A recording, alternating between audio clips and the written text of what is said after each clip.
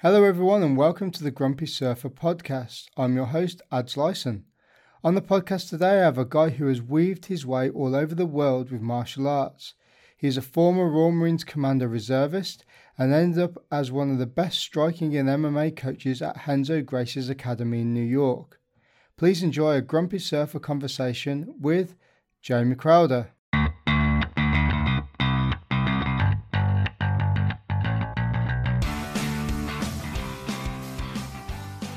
Jamie Crowder, welcome to the Grumpy Surfer podcast. How you doing, brother? Cheers, mate. Very good. Lovely to be here. Finally get to chat with you and talk about some things that hopefully are a bit interesting. Where are you at the moment? What are you up to? At the moment, I'm in Connecticut. I'm at this casino called the Mohegan Sun. I have my main guy fighting is Naaman Gracie. We're the co-main event at the Bellator fights. We're fighting John Fitch, so be exciting. That tomorrow night we fight. We just weighed in about 2 hours ago, and so I'm just waiting in the hotel now just to get some food in a little bit, and then just chill out till the fight. Yeah, how's it looking? Is it looking good? Yeah, I'm very happy. We've been working together for a long time, and unquestionably, this is the best I've ever seen him. Like, he gets better all the time, to be honest, progressively. Like most or all fighters should really, but he's definitely made steps in this last, I would say, 12 months that have been very, very impressive. And I think this is one of the best camps we've ever had. So, and it has to be because our opponent is super, super talented. So, I think we're going to be a good match for him, and I'm excited to see if we can implement what we've been planning. Yeah, John Finch is quite a strong character as well, isn't he? And he's the next champion, isn't he, as well? Yeah, that's right. I mean, his record is absolutely phenomenal. It's one of the best in MMA history, and he's fought all of the best people. I think he was a World Series of Fighting world champion, and he fought for the Bellator title last year, and he didn't lose, but drew a controversial decision with Rory MacDonald. So he didn't get a title, but he's certainly in contention wherever he goes because he's just very, very talented. How was Naaman's weight cut? Because I know a lot of fighters struggle with weight cuts sometimes. I mean, you see some of the UFC guys, and well, a lot of the pros sometimes they have to cut quite a bit of weight, don't they? And they're absolutely hanging out. Yeah, that's accurate. People do struggle. As much as I can appreciate the science of things, it's like everything. It's not a perfect science by any means, and sometimes things can definitely go wrong, or even on literally on the day. But normally, it's for me. I've always experienced it as being um, preparation orientated. So, like, if you've maintained your weight correctly, if you're really disciplined and you eat the way you're supposed to, once you've had a series of fights, you start to appreciate and understand your body more. And then if you're around the same people as well, like if you're being trained and coached by the same people, I think that consistency can be very relevant in things like weight cutting because your coaches know you and you become very tuned in to how your body is. And that seems to be the case with me and Naaman and my other athletes as well. Um, I would say this was without question the best weight cut we've ever done, but we've never really struggled to the point where I've seen other people. But I usually feel, and I can't speak with expertise on other people's athletes, but when I have seen those things happen where people are struggling, it's usually down to the things I just said: poor preparation. They weren't at the correct weight to start the process of dehydration in the first place, or they've just, you know, they poorly um like trained, and then when they get there, they're not really sure. They're not with a group of people that they're familiar with, and things just don't go well. But usually, I feel like it's preparation that is key to that kind of thing, and then your own personal history with your own previous fights should always be dialed in to help you get to the place you need to be. And with me, I'm fortunate to work with extremely professional people, so it's not that difficult for me. I have a process that I use, and it's worked pretty much every time professionally for me. I've never missed weight. So How do you find? people actually doing weight cuts? Because people do them in lots of different ways, and you're around that you're around that environment all the time. I mean, how do you find people cutting weights best? Do you find that it's, an ongoing diet thing where it's like the stuff they're eating, or do they just stay natural weight and then they drop like 30 pounds in the last couple of weeks? Like how do you see people's weight cutting going the best way? What's the best way you've seen? Well, if I can speak for myself. The people I've worked with, as a general rule, and I try to never have my athlete higher than the weight category above them before we begin a weight cut. So if you were, I don't know, if you were fighting at 155, you couldn't begin the weight cut any higher than 170. Or if you wanted to be 170, you couldn't be any higher than, say, 185. It's just a general rule I've used, and it's been very useful. So I have cut more weight with people, but it's usually somewhat detrimental. And for me, I always try to keep in mind that the whole premise of cutting weight is to either give you an advantage or to neutralize any advantage that your opponent might have by being physically bigger than you. So when you start delving into big weight cuts, you start to reduce the significance of what you're doing, because potentially you're dealing with a detrimental effect on your system. So your endurance can be affected. If your weight cut doesn't go well, it can definitely affect you psychologically. So I usually feel like the best weight cuts that I've seen are the people who are maintaining their weight throughout the fight camp. And people who train all the time, people like Naaman, people like, I mean, one of the best, easiest examples is somebody like George St. Pierre, who he doesn't really, I mean, he had fight camps, but realistically, it was just more training. It was just more intense training. He always trained. So he maintained his athletic abilities and his skills and developed them, in fact. And then when it came time to fight, he didn't have to, cut down from 220 pounds because he hasn't been training. Like, that stuff is, in my opinion, it's not the ideal way to conduct yourself as a professional athlete. You don't want to be cutting ridiculous amounts of weight because you've been not disciplined in maintaining a healthy lifestyle outside of your fights. So I think it's better to diet, or not even diet, but look after yourself and just make sure you don't go too heavy when you're not fighting, so that when you do get to a fight, you can easily get down to a weight that's manageable and then cut weight from there. I'm nowhere near a professional fighter, never will be. But I've cut weights to do a few jiu-jitsu competitions before, and I've never been in that environment. Like, I've got a few mates that are boxers and stuff like that, and they've cut weight and they've done really bizarre things like intermittent fasting and all that sort of thing. And when I tried Yeah, to do it, I dropped like 2 kilos, I think it was.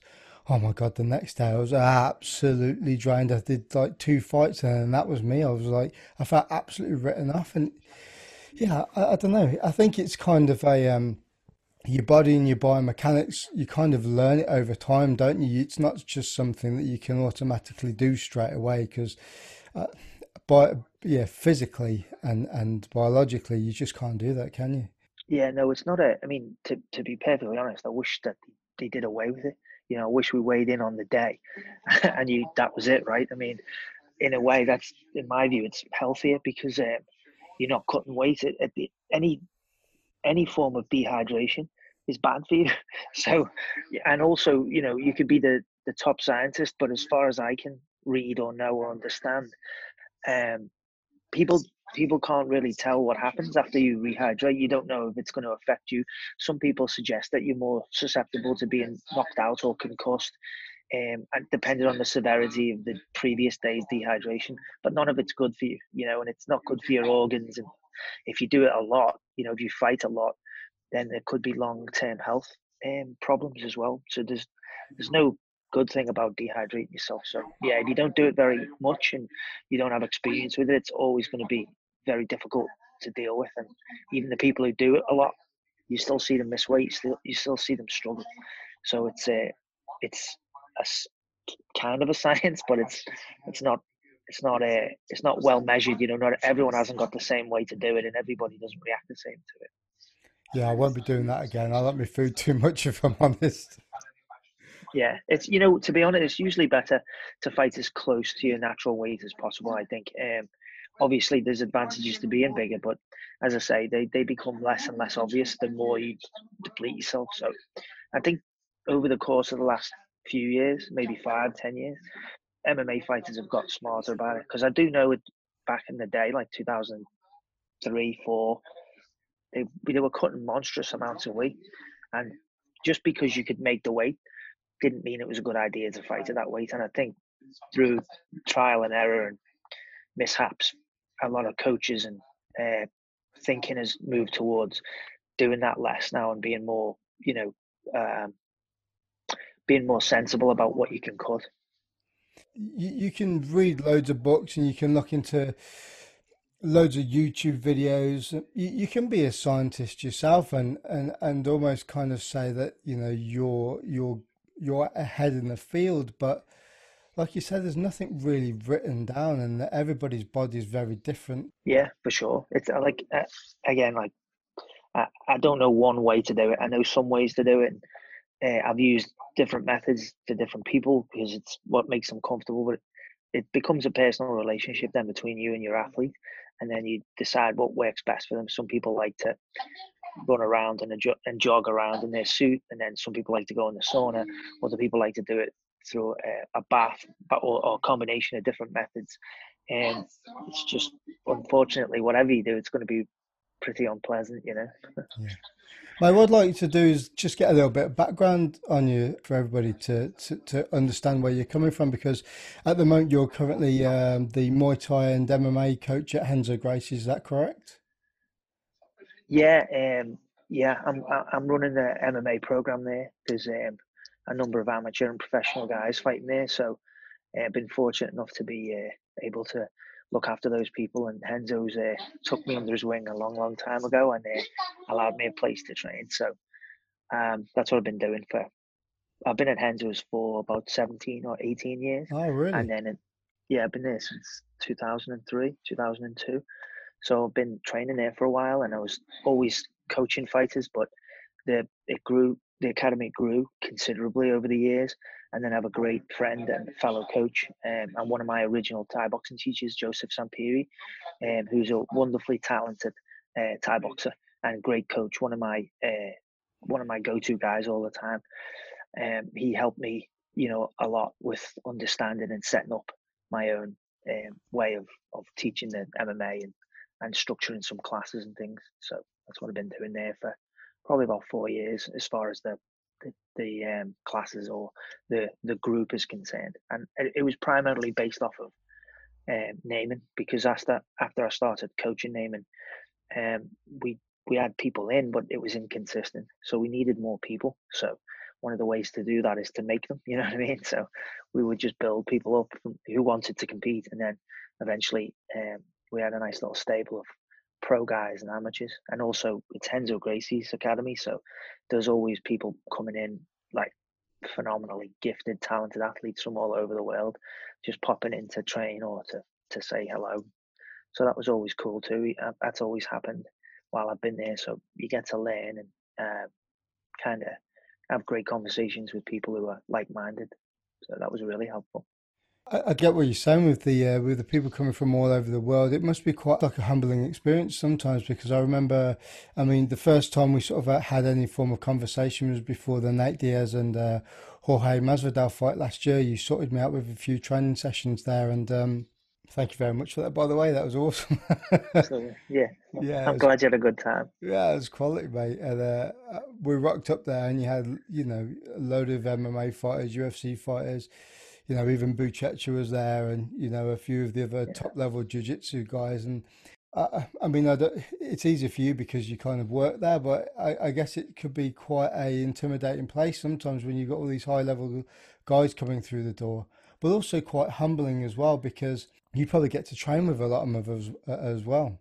yeah, absolutely. I think, but you're spot on with both of those statements. I mean, it is I think the Renzo Gracie Academy itself is a very intimidating place just by the very nature of where you are. But then exactly like jujitsu and good martial arts, um, I think they're very humbling. It's a really nice measure and reminder of what's out there and what's available. And for me, I've had pretty much some of the most significant experiences of my life in the academy, like conversations that have changed my point of view, or physical training that's just constantly reiterating and helping me create better habits, or uh, different ways of doing things. It's just been there. It's a great place to be. Yeah, absolutely. I know I'm very fortunate to be there. I know that I've been there a long time, so I also feel very comfortable there, and I don't ever want to create an environment where people do feel intimidated. So I've always been of the mindset, and I've also been brought up in the martial arts by people like Henzo and John Danaher and Gene Dunn and many other people who constantly, for me, reflect that humble side of the martial arts, and making sure that you do your best to include everybody, because it's without everybody, it's impossible. You can't be an elitist and think that you're going to develop the people in this and yourself in the way that you need to. You need as many. I mean, maybe not absolutely everybody, but you need as many people on the mat as you can get from all walks of life, so that you can. I think you can fulfill yourself properly then, because it's not just about achievement; it's about sharing what you're doing. I think. Mate, I want to talk to you a lot more about this a little bit later on, but talk to me about where you grew up and how you got into martial arts to start with. Let's go back to the beginning. Yeah, sure. So I was around 5 years old. I was raised by my grandparents. So my mum was wonderful. She knew at that point in their life it was the best place for me to be. So I was allowed by my mum to go and live with them. Still had contact with my mum, but I grew up there with my grandparents, and one of my uncles, he was probably about 15 years older than me. He was still at home, so he was running around doing like karate and doing all this like push-ups in the house, and just being, a 20-year-old lad just training and stuff. And that was obviously like that was around the era of Bruce Lee and things like that. So I was caught up in that with him, and as a little boy, I always wanted to be like my uncle. So by the time I was like 10 or 11, I was looking to do something. I wanted to do boxing. I wanted to do karate like he did. And by the time I was 13, I was training in Goju Karate, which was a small school by me in Morton, which is a small village just outside Liverpool. And so I ended up training from when I was 13, and then I never stopped after that. And I had a fantastic instructor. His name was Keith Pace, and he taught karate, but he was also, a street guy. He used to grow up in rough areas, and he used to be a bouncer. So like his version of karate was very much mixed in with real kind of experiences that he had. So I was very fortunate again to be there. So to be at a young age and be brought into the martial arts in a way which I think was extremely beneficial for me. It gave me discipline and a respect for hard work, that physical hard work and hardship. It was tough classes. So it just framed the whole experience for me really well. I don't think I would be in this position at all if it wasn't for him and for his way of teaching. Because if you go in martial arts early and you have a bad experience, it can totally throw off your entire future, because you think that that's what the martial arts is. And so I've seen that. Unfortunately, I've seen that a lot. But I realized how blessed I was to have that teacher. And then he was also very enthusiastic in going around and trying different things. So by the time I was 17, 18, I was boxing. And I ended up boxing with a gentleman called Stevie Goodwin. He was a coach in towards Chester area. And he used to coach a lot of professional boxers. He was very good. I believe he had involvement with Robin Reed, who was a European or maybe even a world champion at the time. So I got really great instruction from him and a few other people in the area. So I was boxing, and then I moved on to kickboxing. And a friend of mine called Carl Kilbride, he was a local British and European champion, fought for world titles, been all over the world fighting. I'm still very good friends with Carl. he took me under his wing as well, and we started really training quite seriously. And then I fought with Carl. I had a couple of boxing fights and then a couple of kickboxing fights. And at that time, just around that time, a friend of mine was in the reserve Royal Marines, and I really admired this guy because he was just like the fittest person I'd ever met, and super determined, and he had a very big influence on me. And so I started taking him to karate with me and doing kickboxing and stuff. He was a bit older than me, probably about 10 years older, but we got on really well. And he was like, you should think about, trying for the Reserve Marines. And so I knew how difficult that was, and the kind of reputation that the Royal Marines had. So that was a little intimidating. I was only probably about 19 or 20 at the time. So I did some fizz nights with them and I really enjoyed it. What year was this? But this was, I would say this was, let's see, 1990, probably like 1992, 93. Oh, really? Yeah. And then I eventually got I was always a bit of a wanderer, and so like I got a bit, I don't know how to put it, but I got a bit, probably just a bit fed up with the situation I was in. So there wasn't really much work. It was kind of a hard time to get work and stuff. I was a carpenter. I'd served my time as a carpenter, and once I finished my apprenticeship, the company just let you go. So I'd work, but it wasn't consistent, and I can't say where it comes from, but I've always had a sense of like I want to know what's out there.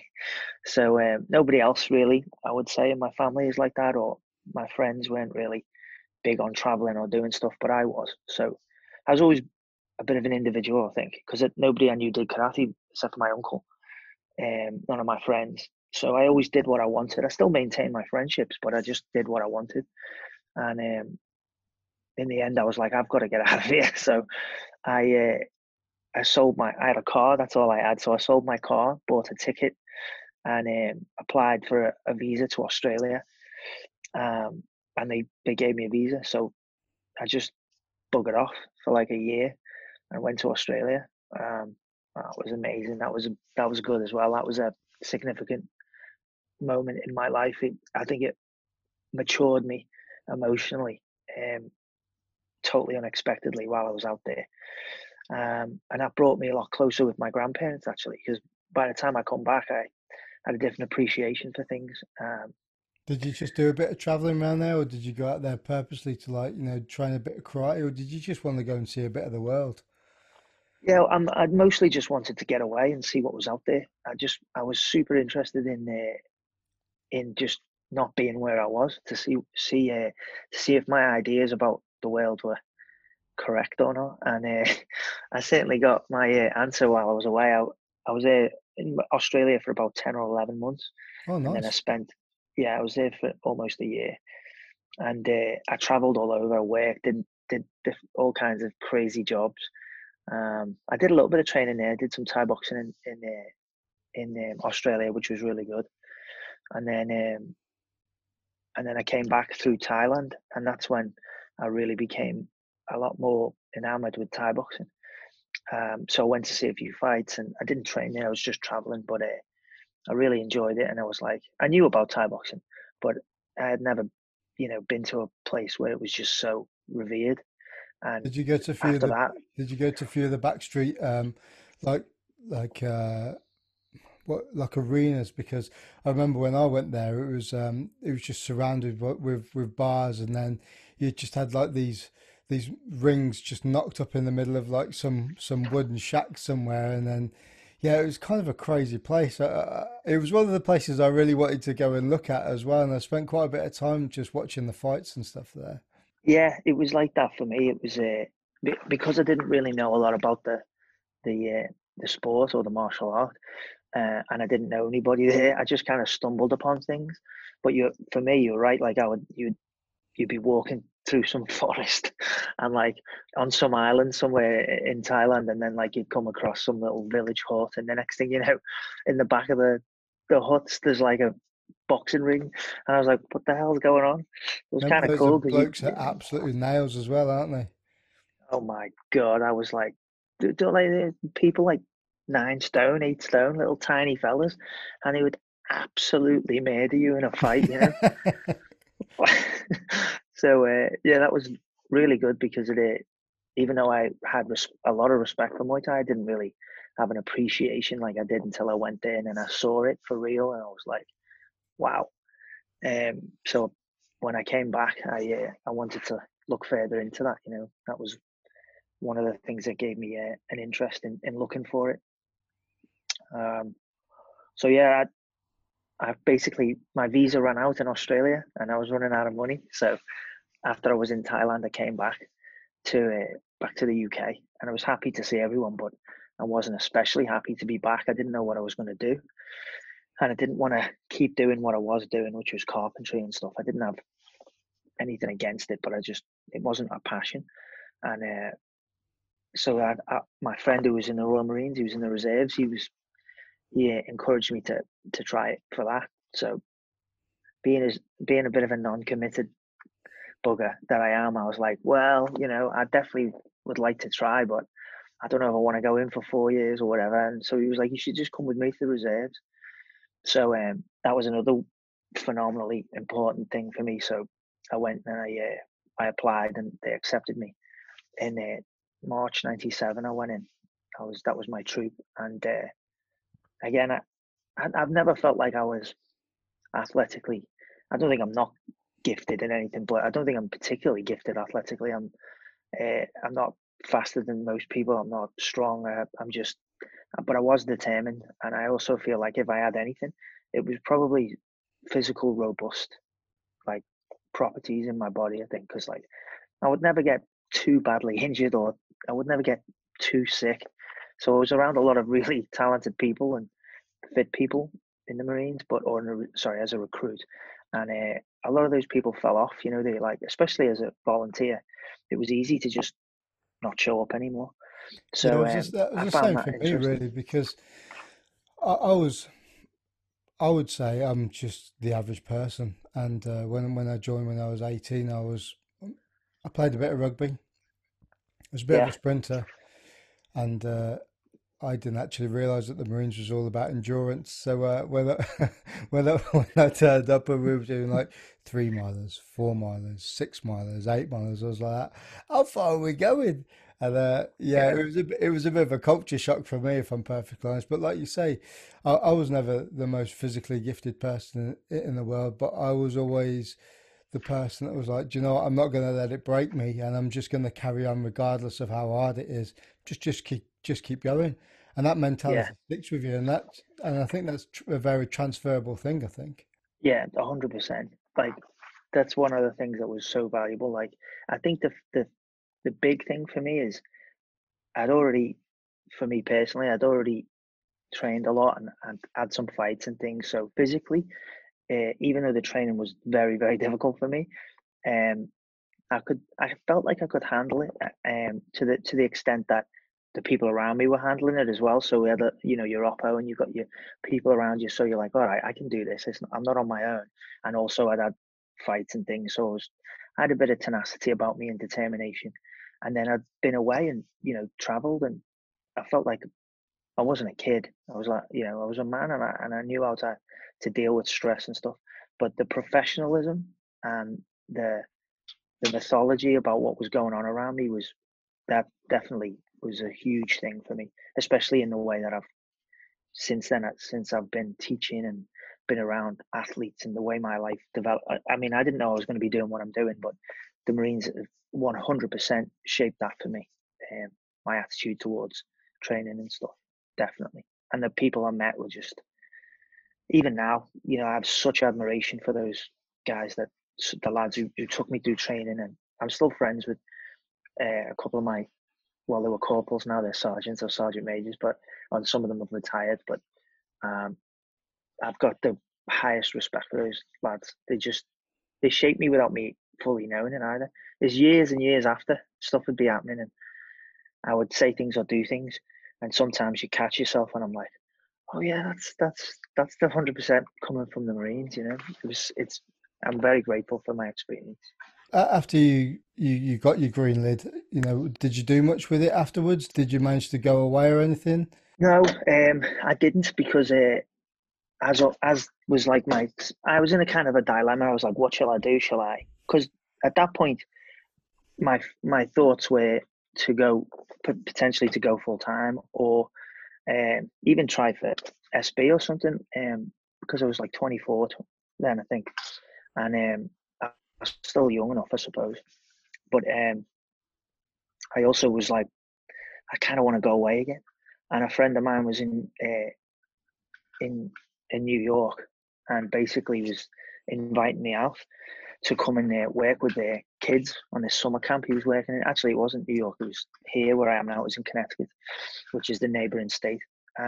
So I decided, you know what, if it doesn't work out for me over there, I can come back and maybe explore this further.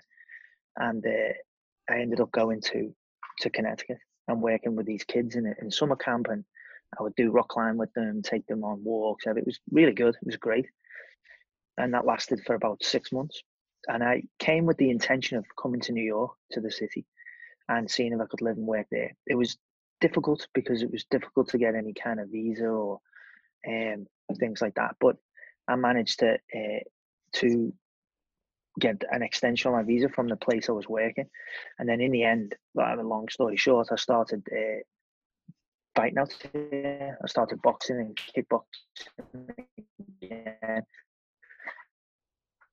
I ended up winning Welt in 2003, and I got another visa, and then I won a Thai boxing national Thai boxing champion at lightweight in 2005, I think it was, and so I was able to, you know, uh, get more work and then prove that I was a valuable asset. So, and then I was able to stay permanently. Were you, Um, what gyms were you training out of there then? Initially, I was there's a gentleman from Manchester called Phil Nurse. He's a very talented Thai boxer. Been doing it for God knows how long, and he used to train with Master Sken, and he was British and European champion, and he had a, a friend of his, Bobby Beckles, another British and European Thai boxing champion, and Bobby was living out here, and he met me in a boxing gym called Gleason's, a famous boxing gym in Brooklyn, and I was there training, doing some amateur fights there, and I met this lad Bobby, and he introduced me to Phil, and Phil was one of the pioneers really of Muay Thai in New York. Um, Oops, sorry, That's right. um, my phone fell over.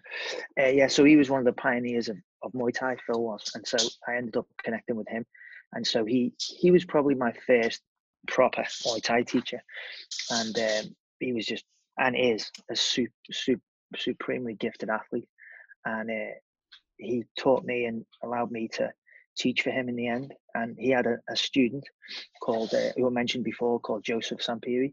He's another extremely talented Thai boxer and a very, very good teacher, very insightful and very innovative.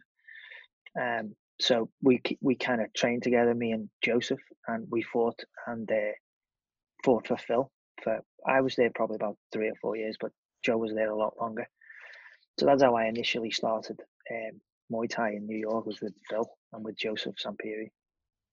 I thought you said your coach was Master Ken, and all I had imagined in my head was the guy in the red gi that does all them stupid videos. I thought that. Yeah, I love that guy. He's brilliant. So you one Master of the Ken. main, yeah, you're one of the main coaches at Henzo's, and Master Ken was your coach. Yeah, Johnny Bullshit artist. I'm like, hey, Yeah, we could that's cuff anything, right? yeah, exactly. That's brilliant. How did you end up at Henzo's then? Well, the gentleman mentioned before, Bobby Beckles, the lad I met at Gleason's when I was boxing sparring. He was really, he's still a good friend of mine, but he was really, really helpful for me. He was like, when we were boxing together and started to get to know each other, um, he asked me if I was looking for any work, any kind of job or anything, because I was new to New York. And so what I was doing wasn't enough. So I said, yeah, I'll do anything. And he goes, I work in a nightclub doing security. And so I was like, all right, cool. So I ended up working in a nightclub for like, I think 3 or 4 years.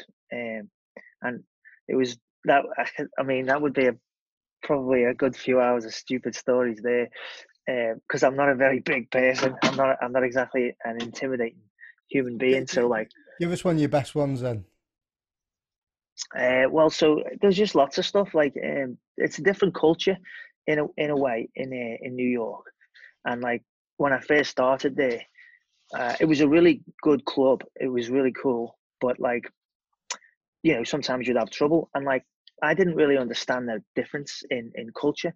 So if there was any sign of any kind of trouble, I'd just fight people. Like, and of course I'm small, so everyone would pick on me because all the other bouncers were massive. Um, and so I was fighting all the time. And the manager pulled me in one day and was like, "Listen," and he was cool. He was cool because he'd worked with other people from Europe and stuff. So he was like, "Listen, I have to have the talk with you." And I was like, "What's this talk?" And I was all nervous. I thought he was going to sack me. And he was like, "I understand that, you come from a different place, but these people aren't going to fight you. You've got to stop beating everyone up or fighting with everyone." And I was like, "Oh." And then I started, over time, I started realizing this isn't true of everybody in New York. Of course, there's plenty of tough people out there who'll certainly hand your ass to you. But for the most part, people just say stuff and they mouth off and they shout and they act tough, but they don't do anything. And I wasn't used to that. Where I'm from, it's like if you say something, it's on. So don't say anything. So anyway, that was kind of a funny thing for me because I was like, oh. And so after he had that conversation with me, I was much more successful in staying out of altercations. You come a little bit more articulate the way that you put yourself across. Yeah, and like I realized that I wasn't in much danger most of the time because people they just weren't made that way. They weren't like there to do that. Somewhere, but most of the time it wasn't that way. I bet you thought you were Uh, like in the film Roadhouse, weren't you, with Patrick Swayze? yeah, I thought you'd be bigger. Yeah, exactly. Yeah, yeah, that's good. Yeah, that was actually a time when I started jiu-jitsu around about 2002 because Okay. yeah, I was in there one day and this lad was just this like one of the customers was just like fighting and like he choked someone unconscious, did something else to someone else, and I was like, "Oh, that's impressive." So when, so, so I avoided fighting that guy, and threw the other people out. And then at the end of the night, he was leaving, and I had a conversation with him. He was a gentleman, and he had the messed up ears and everything, and he'd done some kind of sambo or something, but he told me about Henzo's, and so I asked around and eventually found out where it was, and I showed up. I used to go there. I started going there because I wanted to learn what he was doing to people because it seemed a lot more humane than hitting people. And that's when I started. Probably 2002, I think. Did you know about the Gracies around then, or were you Oh aware of, yeah, like the UFC and stuff as well? Because that was like what started 91, 92 when it became commercial, didn't it? yeah. I did know about it. I certainly knew about the Gracies. I knew about the Gracies in the early '90s because my karate instructor gave me an old VHS tape to watch because he was super impressed with them, and no one had ever heard of them really. Well, not where I lived anyway. But I was like, oh wow. So I knew who they were, and then after the UFC, of course, started realizing the importance of what that was and what that element of fighting could do for you. So I was always interested. It just it took me a little while to come around, but when I did, I was super grateful as well. That was a game changer. Yeah, I can imagine it's quite an eye opener, isn't it, as well? Especially guys that I know have been strikers, the majority of their life, and then as soon as you stick them on the ground, I know it's a cliche where it's you're a fish out of water really, or like you got the sharks circling you and you're the little fish there and you don't really know what's going on, but it is pretty much that, isn't it? I mean, I was always the one that kind of criticized people from doing it because I was into a bit of surfing and then I did some weights and a bit of fizz, for what 10, 15 years while I was in the Marines, and I saw people doing it. People like Martin Stapleton. Yeah, I yeah, was good mates with Stapes. We were in the yeah. same company, same troop. We were in the same room together as well. And he was Oh, always off cool. training and stuff. And you know, I mean, I didn't criticise anything, so just get my head filled in. But but you know, I was always that, yeah, I'm not really that interested. And then when I actually started doing it, I was like, do you know what? This is actually pretty cool because there's so many different ways of doing things, you know? Yeah, absolutely. I completely understand that mindset. I don't know if I came from it consciously, but I definitely had a subconscious bias towards punching and kicking. And I think that's normal, especially for Britain, because that's the nature of our martial art, right? Like we're not known for being grappling people. I mean, we obviously have catch wrestling, and I don't mean there's no history, but it's not what we're known for. So like, um, I wasn't particularly uh, keen on learning it until I was a little older, and then I saw the effectiveness of it, and I was like, oh, I should at least learn that. And then after I started doing it, it didn't take me more than a few sessions to be like, this is incredible. This is like something that I didn't understand, and now that was it. Then I was like, oh, this is incredible. So again, it was just I really feel fortunate that I had the right people around me, and um, you know, people were very welcoming. And I think for me personally, it's the most important martial art for me. And it allows you to look after yourself without hurting other people particularly badly. And if you need to do that, you can. But I think it's more of a choice, as opposed to a striking art where really don't have any control over the damage you're doing. It's very difficult to control what kind of impact you have on people when you're hitting them or throwing them around. It's tough. I mean, I think there's an absolute need for it, but jiu-jitsu isn't like that. It's like, what do you want to do? And it's more of a choice. It's like if the other person, especially if the other person doesn't know anything, you've got a really good chance of coming out on top. When you went back to Henzo's and started doing that, did you do much wrestling as well? Because, you know, I train with some guys that are MMA guys here. They train at a place in Exeter called the Lion's Den, and I find a lot Yeah, very sort of like wrestling pin based, whereas yeah, their fundamentals are very very good, and they're good at holding you in one position to utilize that. I mean, obviously, you know, when we're grappling, not punching the crap out of each other on the floor, but you know, you can see kind of the purpose of where they are. You know. yeah. I think, yeah, absolutely. I think everything has its use, particularly when if you're with people who are not necessarily as educated. It's just so to me, it's very obvious, like that skill sets are significantly uh, or obviously more relevant when the other person just doesn't know what you're doing or has less information than you, and you're able to just do things that other people are just completely unaware of. They don't know they're in danger, or they're unaware of the vulnerabilities of this situation. So if you're a kickboxer and you've never done a day of wrestling in your life, once you start wrestling, you're just going to get your ass kicked, and like understandably. And the same for a person who's maybe a wrestler who fights someone who's wrestled and can kickbox. Like it's like these things start to show up, and it's not like you have to really prove it. It's been proven for the last 25, 30 years. Like you can see the things that are effective and the things that aren't so effective. And the beauty of it for me is it's still in such an early stage that we're still learning, day by day, and you're seeing the development of jiu-jitsu, particularly at the moment. And then other forms of martial arts are coming um, into the into the mainstream. I think people like Lyoto Machida and Wonderboy Thompson are bringing karate into the octagon with phenomenally effective results. So I like the whole idea of the application of the numbers. You put things together, and that's how you become, I think, more effective. Because it's impossible to think of anybody in an MMA fight not knowing jiu-jitsu. I mean, it's ridiculous. So you have to know the fundamentals of these things, and the same with wrestling, or the same with judo, or boxing, or kickboxing, or Muay Thai, or karate. There are elements of these things that have taken us a while to understand, and we still don't understand it. I don't think particularly well at the moment. We're definitely getting a lot better, but I think it's got a long way to go. Have you watched much of the Karate Combat stuff that came out? I think it was maybe a year, 2 years ago. You know where they've got the elevated floors, so it's kind of like in a Yeah, big square, but they've elevated the sides up, and then if you knock someone down, you've got, was it 10 or 20 seconds to potentially do a bit of grappling and stuff with them as well. yeah, I yeah. think I've seen that. Yeah, it's quite cool, but you kind of like that when someone gets taken to the ground, you're like, fucking jump on him.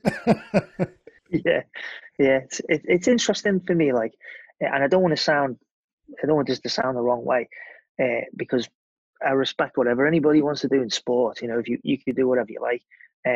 It's just that for me personally, uh, maybe I'll change my mind, but for me, in the last 20 years since I've been doing jiu-jitsu, um, this is the ultimate thing for me because it's like it incorporates everything.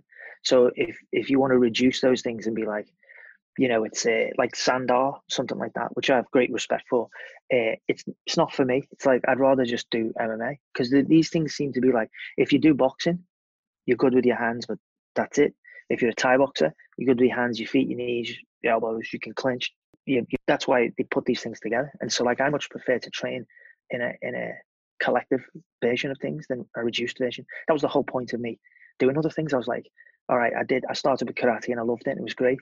And then I was like, oh, I feel like boxing has got something to say about punching. Maybe it's more versatile than I thought that my karate was. So I didn't stop doing karate, but I started doing boxing, and it 100% helped my karate. And then I stopped doing as much boxing and started doing kickboxing because I sparred with a kickboxer once and he kicked my ass. And I was like, oh, will you teach me? And he was like, yeah. So then he started teaching me. And then I went to Thailand and I was like, oh. And it just became less and less rules and more skills. So that's always been my motivation is like, I want to be able to look after myself. And then I also want to develop the most fulfilling skill sets that build off each other.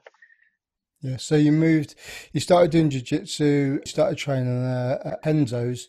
How did the development of you becoming a coach there, how did that develop? Just time served there and then they just asked you? Yeah, I came there within a year of being there. I'd won a US kickboxing title, and some of the guys knew, found out, and one of the guys was managing Henzo, and Henzo was fighting in Japan then in Pride, and as Henzo got older, he got bigger, like physically, he just got bigger. But at that time when I met him, he wasn't that much bigger than me, and so they asked me if I would spar with him because he had fights coming up. So I was like, yeah. So we used to spar together, and then he asked if I would do some pads with him and things. So it just developed from there, and then um, you know, we became friends, and then his brother came from Brazil, Ryan, and then also his other brother and his family members would come from different parts, and they would all start training, and I got to know everybody, and everybody was super welcoming and always just really good to me. So that's how I eventually ended up teaching there full time. It wasn't something I knew I was going to do, but I was very grateful for it. You know, it was Yeah, awesome. it sounds like a classic story where, you're traveling around a bit and you've just ended up in the right place at the right time and you've met the right people. It's one of those stories of chance, really, isn't it? Or is it chance? I don't know. Is it fate? It depends whether you believe in that sort of thing, doesn't it? Really? Yeah, I suppose you know, personally, I can't speak for everyone, but like I'm very optimistic as a person, and I believe in personally my own experience. I just believe in being yourself, and like I was nobody else. I was nobody different in America than I was in Australia or in England. Like I was the same person, um, but the opportunities that were afforded me outside of my environment in Liverpool were different. But I wasn't different. You know, I didn't change to be anybody else. And I'm very confident that if you spoke to my family and my friends in Liverpool, they'll tell you the same thing. And one of the reasons I can say that is because I still am in very close with my friends and family in Liverpool, and I haven't lived there for over 20 years. But I make sure to keep myself. I haven't been back for a little while because I've had some situations here where I couldn't travel too much for times with work and stuff. But I'm as soon as the COVID thing is settled, I'm going to come back and see my family. But for the most part, I've been back to England once or twice, 3 times a year, every year. And in doing that, I feel like it helps you, keeps you grounded and stuff. But the same person I was at home in England, I am here in the States. And the reaction to that for me personally was a little different. And I don't put that down to culture, although that's definitely got something to do with it. I think it's economics. It's obvious. Like I'm in a country with 350, 60, whatever it is, million people. And I'm in New York City, where it's like, pretty much the best of everything is here. There's the best of everything in other places in the world as well. But 100%, if you want to be really good at something, you could definitely probably find someone to show you how to do it in New York City. And a lot of people come here to succeed. I didn't come here to particularly succeed. I didn't know what I was doing. I just knew I wanted to come here, and it developed from that sense of curiosity to, New York took hold of me, and that attitude of optimism and enthusiasm really it met me and pulled me along with it, and it was perfect for me personally. I was like, oh, okay. A lot of people are like, not just how can I make money, but how can we make money? How can we succeed? What can we do together? And that collaboration was a nice thing for me. I wasn't necessarily as accustomed to that, because it's just, for me personally, I'm not talking bad about England, but it wasn't there for me. That was not my experience. Now, having said that, some of my friends have done very well back home, for themselves, and that's awesome. But for me, when I was young, I didn't feel that way. I was like, I wanted to go somewhere else to see what else there was, and definitely New York is definitely giving me that in abundance. I think in being in a community where martial arts, jiu-jitsu and all those sort of things, and especially the academy where you're working as well, everything is all about a collective, a cohesive, basically like being in the Marines again, but not being in the military, where everybody's working together, everybody's working towards a common goal, whether it's training a fighter, whether it's getting better at jiu-jitsu, Muay Thai, boxing, whatever it is that you're doing. And hopefully people are not in it for themselves if they're succeeding. So if they are succeeding and they know somebody and they think they're going to be good at something, then they're going to pull them along with it as well. Where I think where you're coming from, where you can be quite selfish, where you're trying to succeed yourself, and where you're trying to individually earn a living or put yourself on a pedestal and get yourself out of the box.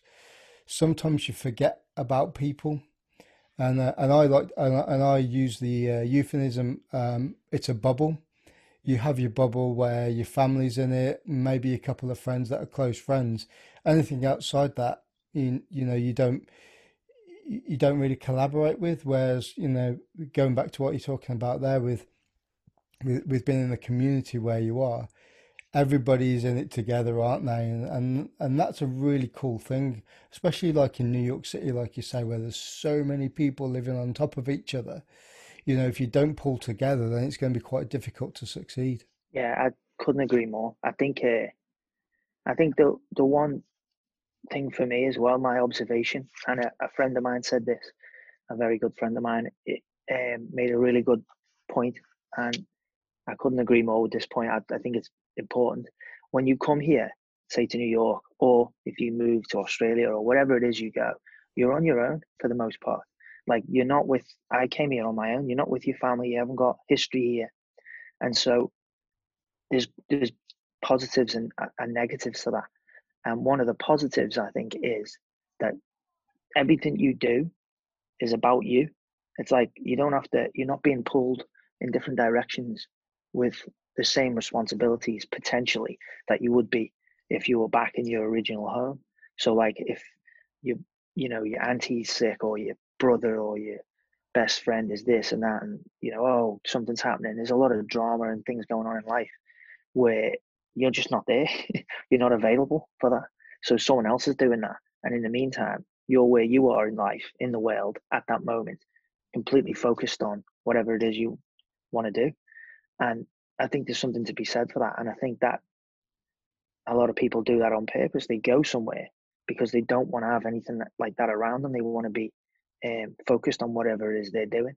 And somewhere like New York tends to attract people like that. But then you obviously that's not the. I don't think that's the healthiest way to live. So as you progress and have that kind of direct line towards whatever it is you're trying to achieve, you're going to meet people, and those people will become the family that you might not have around you. Those people will become the people that are required for you to maintain your sanity and to keep you um, in check sometimes, to keep you in a good place. Because New York's mad. You can do anything here, including fall apart and go the wrong way or not really be very happy with yourself. So I've seen that. I've experienced it to a small extent, but again, I think you made a good mention in the martial arts community is different generally, and for me, it's been, I say, it's inclusive and it's treated me, really well, and I've met some of the best people I've ever met through martial arts. I think my jiu-jitsu instructor would kill me if I didn't mention. We talked about on a second podcast we did where he came out to Henzo's a few years ago now, maybe 5-10 years ago, when he was a brown belt. Do you remember a guy called Kenny Baker? Oh, I know Kenny. Yeah, I know him a lot. Yeah, Yeah, know him well. he was out there when Gunnar Nelson they were both brown belts together. Yeah, that's right. Yeah, he was. I mentioned that I was coming on to talk to you, and he was like that. He just put a bit of a smile on his face, and I was like, "Oh, right, okay." Yeah, he's a good lad. Very good. He was a very hard worker and very diligent at Henzo's. I always liked Kenny. Good dude. And like you say, he's one of those guys, and I think one of the few that, when you're talking about if you want to find somewhere to go and train and improve, and it's one of the better places to go, if you go there and you put the commitment in and you move out there somewhere like that. I'm not saying necessarily go out to Henzo's, but a good high profile academy or school where you're going to get with the top players and stuff. That's where you're going to improve the most. But saying that though, I mean, you look at next generation in the Wirral and Liverpool. Now, I'm not saying it's like not a top premium um, academy, but when I was I think I was a white belt. Well, basically, my missus, her family are from New Brighton. Yeah, So when I started doing jiu-jitsu and we used to go up there, I was trying to look for places to go, and they've got Paul Rimmer's got an academy up in Birkenhead. So yeah, I used to go over there, and I had absolutely no idea. He had fighters in the UFC and Cage Warriors, and top level guys.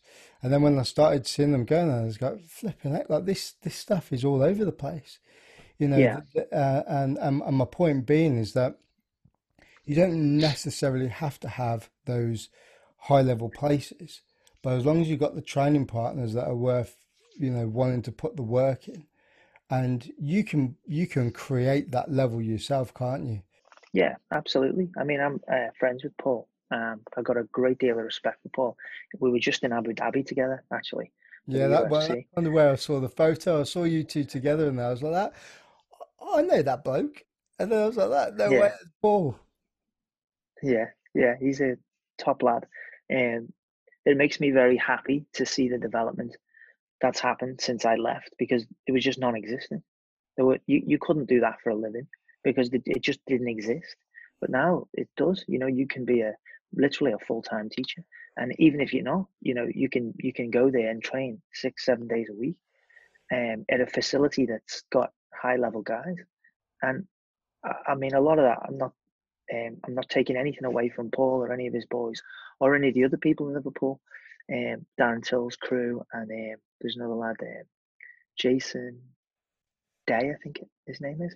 Um, but there's a bunch of guys out there doing really well. But it's also attributable to information. Like we're truly living in the information age, and never has more information been available to human beings before, and you can see it affecting everything. So people are a lot more educated, or they can be, and people can get more information and do what they want with it than before. Because it's different if you don't have access to it. It doesn't matter what your abilities are if you don't know what you're doing, if you're not around people who can help you. But now it doesn't matter.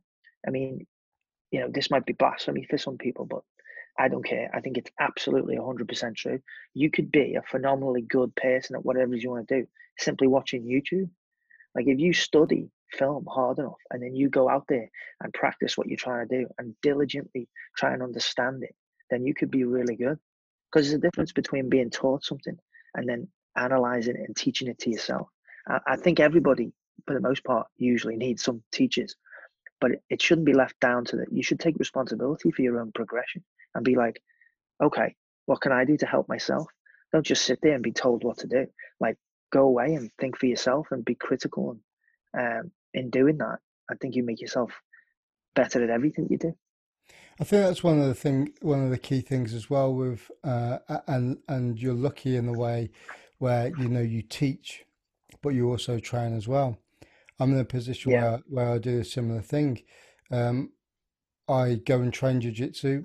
I teach jiu-jitsu as well to the lads within my unit. Have done since I was, a blue belt.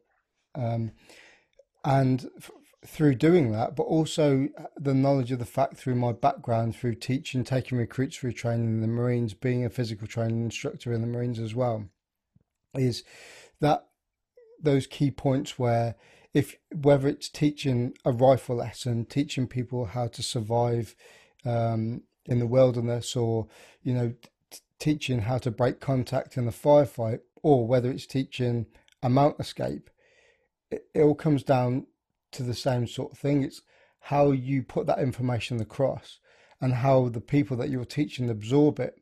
So when you're the teacher and you're teaching, you're also learning as well as doing it. And I think you learn a lot more through teaching, which I've definitely found. I found that I teach the way that my instructors teach me. And then in yeah. that way, when they're broken down that well, especially if you've got good teachers as well, then you can apply what they're teaching you and you teach other people. And I think that's really important too. Yeah, absolutely. I think if you want to get good at something, you got to teach it because then it'll force you to analyze things much more deeply. One of my most significant important teachers is John Danaher, and he'd said this to me maybe 15 years ago. We'd finished a private lesson, and it was just me and him in the academy. And afterwards, I went over and I asked him a question about what we were doing, and then he answered me. And then he said, because I was a coach then as well, I was teaching Thai boxing, and he said, Jamie, as a coach, you must understand the importance of what you're doing. He goes, you as a great teacher or as a good teacher or whatever you want to call yourself, if you want to maximize your potential, you're never teaching the student the thing that they're learning with you. You're never teaching them that. He goes, what you're doing is, if you really want to be good at what you're doing, he goes, you teach that person how they learn, because that's a lesson they'll take throughout their whole life. It's like, don't teach them the armbar escape. Yeah, teach them the armbar escape. But like you were saying, show them how to teach. And like that way, they're really going to pay attention. And then when they really think about what you're doing, they're starting to understand themselves better. And then they realize how they learn. And if you can apply how you learn to everything you do, isn't that the point? Like you're supposed to be becoming a better person. And I feel like don't teach people, don't just look at it in the shallow end, like, oh, this is what we're doing. No, I'm teaching you how you learn, and if you figure that out, the closer you get to understanding how you yourself learn things, surely that's going to make you better at everything you do rather than just the thing that you're doing. Was John working there before you turned up and started training at Henzo's, or did he join like around about the same time, like coaching wise? Oh, John was already there. He just got his black belt. So I think he got Okay. his black belt for 6 months or something. So he'd been there probably about 7 years or something before me. Yeah, I think that guy is probably underlying one of the most, what's the word? One of the most influential people on the planet at the moment with jiu-jitsu, but bar like the top level guys. For somebody that doesn't compete or doesn't want to compete, the way that he puts things across in his breakdowns and stuff, people are just absorbing it at the moment, aren't they? Yeah, I've known him, well, almost 20 years, and like, um, he had a guy who come up with him called Sean Williams, who's just equally just brilliant. And again, I was lucky. I was there when they were there, and I've had John as a teacher for a long time, and Henzo as a teacher, and many other people as well have been absolutely, brilliant. Gene Dunn is another guy. I don't want to leave people out. Brian Glick. That's a classic name, that, isn't it? Gene Dawn. Yeah, Gene Dunn, Brian Glick, obviously Gary Tonin now, Gordon Ryan. Those guys who are coming up, but they're just really good teachers. And for me, that kind of sentiment, because John Danaher was he used to teach philosophy at Columbia University. He was doing his PhD, so he's still teaching philosophy. Yeah, right. He's still teaching. Exactly. He's still teaching philosophy. He's just doing it with jiu-jitsu, He's a brilliant mind. There's no question about it. Yeah, I'm going to the point that we were just talking about there. All those guys like Gary Tonin and Gordon Ryan, and they're good through teaching and learning from John and doing it themselves. They've become influential people themselves too. Yeah, absolutely. So you got Naaman Gracie at the moment that you're training. Are there any other guys that you're looking to put through fights at the moment? Yeah, I've got a couple of guys. There's a lad called Ryan Rizko and a guy called Hassan Abdullah.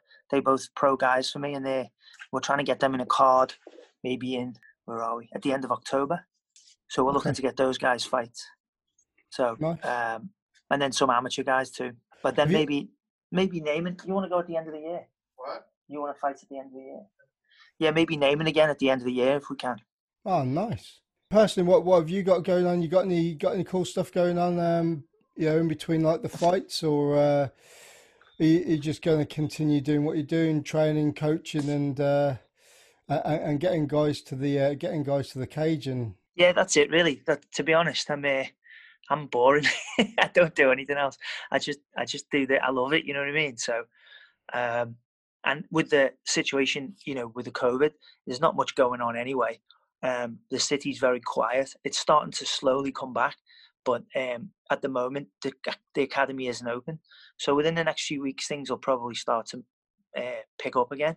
But at the moment, I just have those plans to get those lads to compete, and then as the school opens, I'll be of whatever use I can to open up the school and then get back to teaching classes and things.